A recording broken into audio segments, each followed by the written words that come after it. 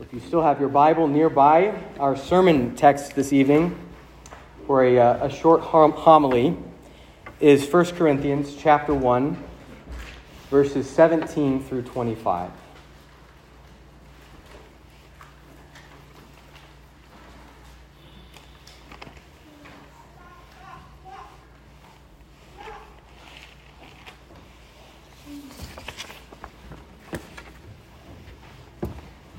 This is Paul's letter to the church in the ancient city of Corinth.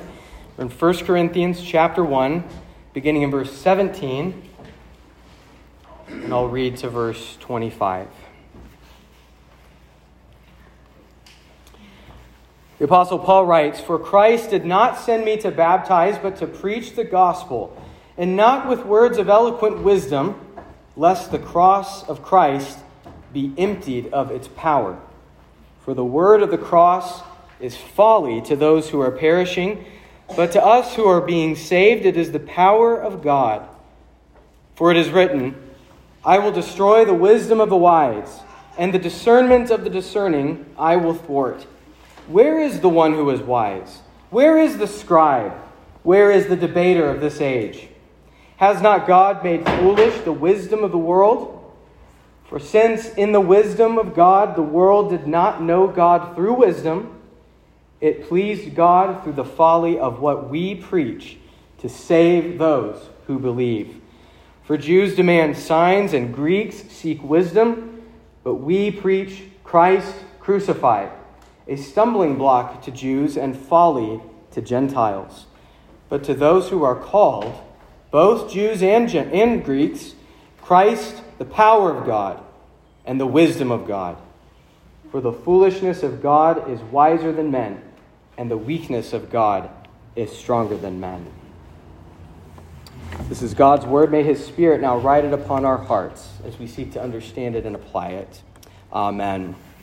Well, brothers and sisters, what comes to mind when you hear the phrase, the power of God?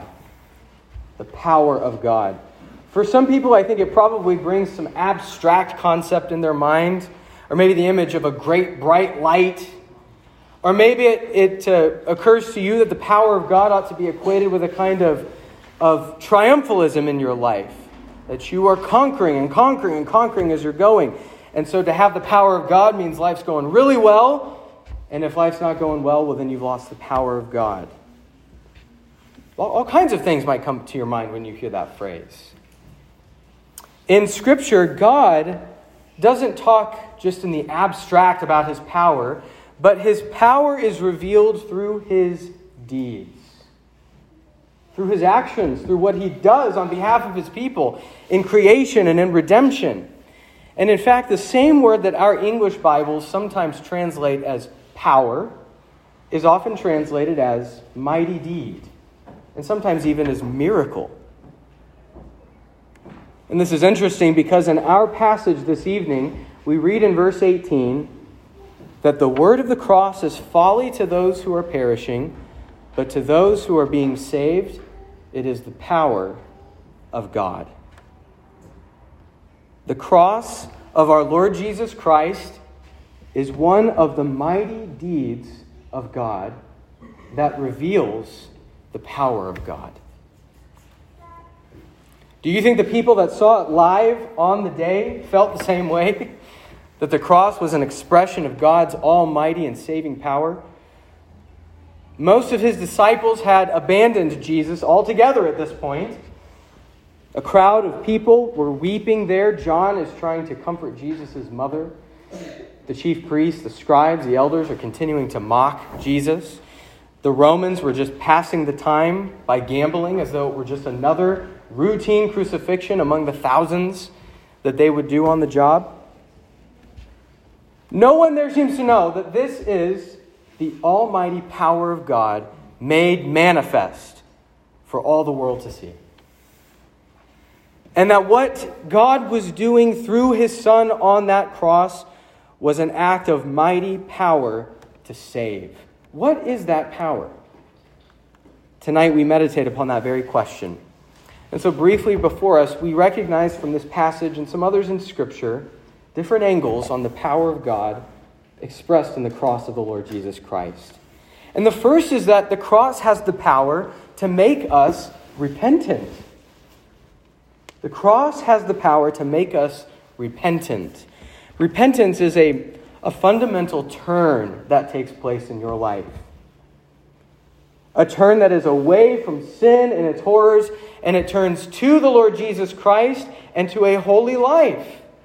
Our catechism confesses it this way. It says, repentance is wholehearted joy in God through Christ, and a love and a desire to live for Him, having turned away from sin and more running away from it. So it is both a hatred for sin and wholehearted joy in God through Christ by the power of the Holy Spirit. It is a turn that takes place in the life of a true believer.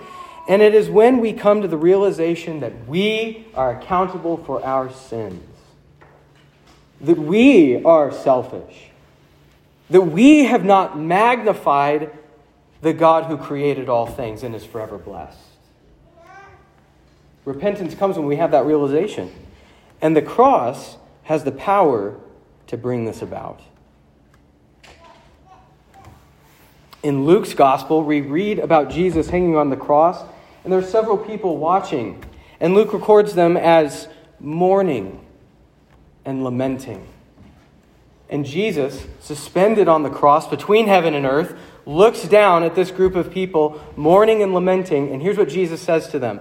Do not weep for me, but weep for yourselves and for your children. Why did Jesus say that? Because He wasn't the sinner. They were the sinners. Don't weep for me. He knows that what is to come now is the joy that is set before Him in resurrection glory. But weep for yourselves, He says. He's telling them to recognize that the terrible spectacle unfolding before their eyes is on account of their sin. It is a call from Jesus on the cross to repentance. You might say, well, they were there. They saw this horrible thing take place, and of course that could move anybody. The hardest sinner, if they saw that in person, could turn away from their sins and feel sorry for what they had done. But Scripture does not let us make that conclusion. It doesn't let us off the hook. Because several weeks after this crucifixion, after He's raised from the dead, it is now the day of Pentecost. And Jesus is not only not on the cross anymore, He's not on earth altogether. He has gone back to the throne of His Father in heaven. And now Peter stands as His commissioned mouthpiece, one of the apostles, to lay down this apostolic witness in the power of the Holy Spirit. And on the day of Pentecost, Peter stood and preached about this same cross to a crowd of people. And here's what he tells them. This Jesus, delivered up according to the definite plan and foreknowledge of God, you crucified and killed by the hands of lawless men. Those people weren't even there that day. And Peter says, you crucified Him. You killed Him. You may have done it through the hands of lawless men, Romans who had hammers and nails and wooden beams and so forth, but you did it yourselves through them. What is the crowd's response to this preaching? They say, what shall we do? And Peter says, repent. You must turn. If you have now heard the witness, the testimony of Jesus Christ and His death on the cross, you have no other option than to turn away from your sins. Renounce them, and hate the devil that tempts you to do them, and turn to the Lord Jesus Christ. And brothers and sisters, it's not the cross, properly speaking, that brings about your repentance, as if we're talking about wooden beams. We're talking about, as Paul says here in 1 Corinthians, the word of the cross. The word of the cross is the power of God. And so it does not matter if you were there that day or you were here now separated 2,000 years later. The word of the cross delivered to you in the Holy Scriptures, when it comes in the power of the Holy Spirit, is as powerful as if you stood before that cross. And it demands that you repent. it demands that you repent. Meditation upon this act of God in Christ is powerful to make you realize that you crucified the Son of God. It may have been through the hands of lawless men, but you and I and we all together, those who will eventually, whether we have now, in the past, or at some point in the future, will place our faith in this Savior, we have crucified the Lord of glory. And in recognizing the enormous consequences of your sin, you're then empowered to turn with wholehearted joy in repentance to God. The cross is powerful to make us repentant. It's also powerful to make us wise. It is powerful to make us wise. Wisdom in the Bible has to do with recognizing God's way of doing things. God's way of doing things. The Proverbs tell us, in wisdom God laid down the foundation of the earth. He has put wise patterns and structures and nature into his creation. He's done it that way, so live in light of it. But that wisdom extends to redemption as well, not just creation. And that's important because here in 1 Corinthians chapter 1, Paul has a lot to say about wisdom on the one hand and folly or foolishness on the other hand.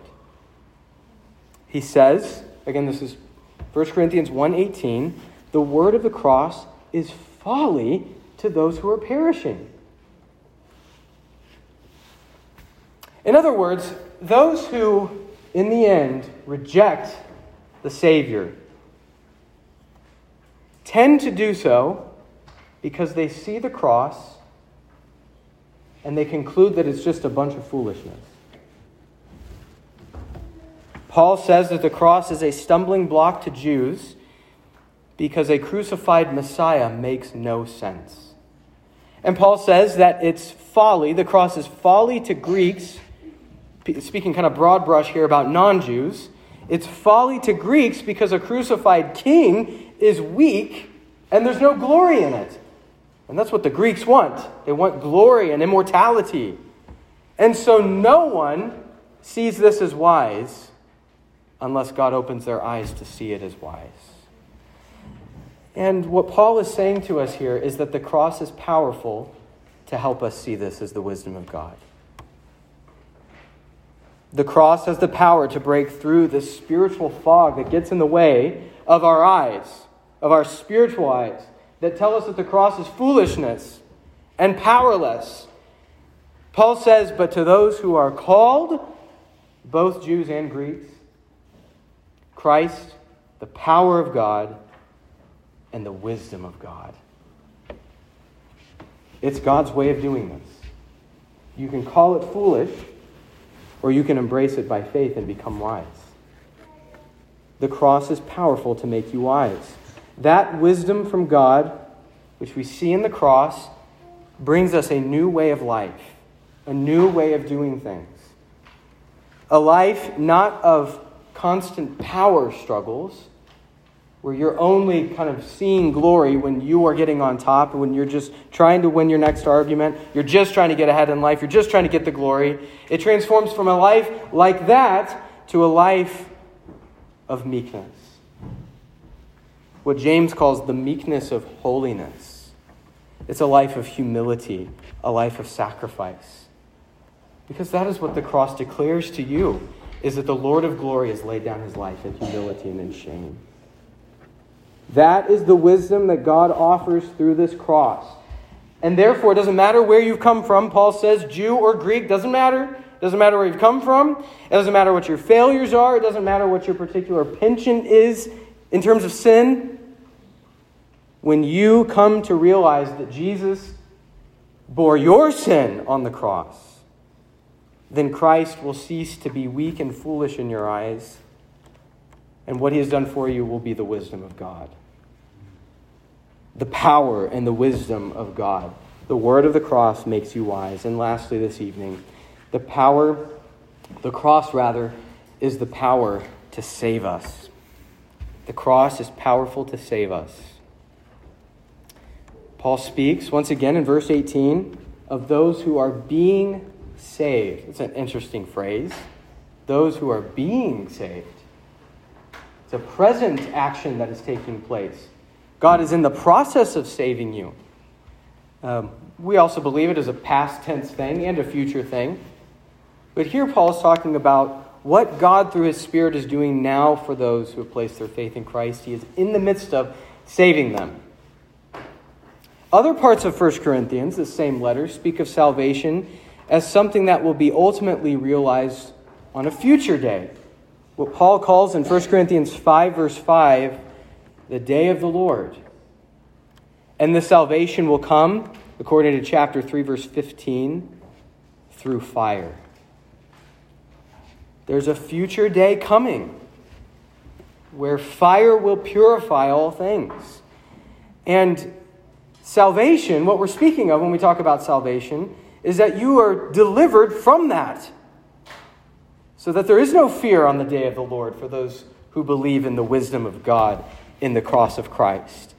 It is to be saved from the wrath and fury of God against sin, which will be poured out in fire on the day of the Lord. Salvation is deliverance from it. This is why the cross is powerful to save. Because the word of the cross declares to you that that day of judgment has broken into history on Golgotha. And God has poured out his wrath on his Son. And now if you have placed your faith in this Son, there is no wrath or anger left for you on the last day. Therefore, there is no fear of wrath and anger on the last day. Jesus Christ has borne this anger. Not because God is angry with him, but because God hates sin and Jesus has stood in your place.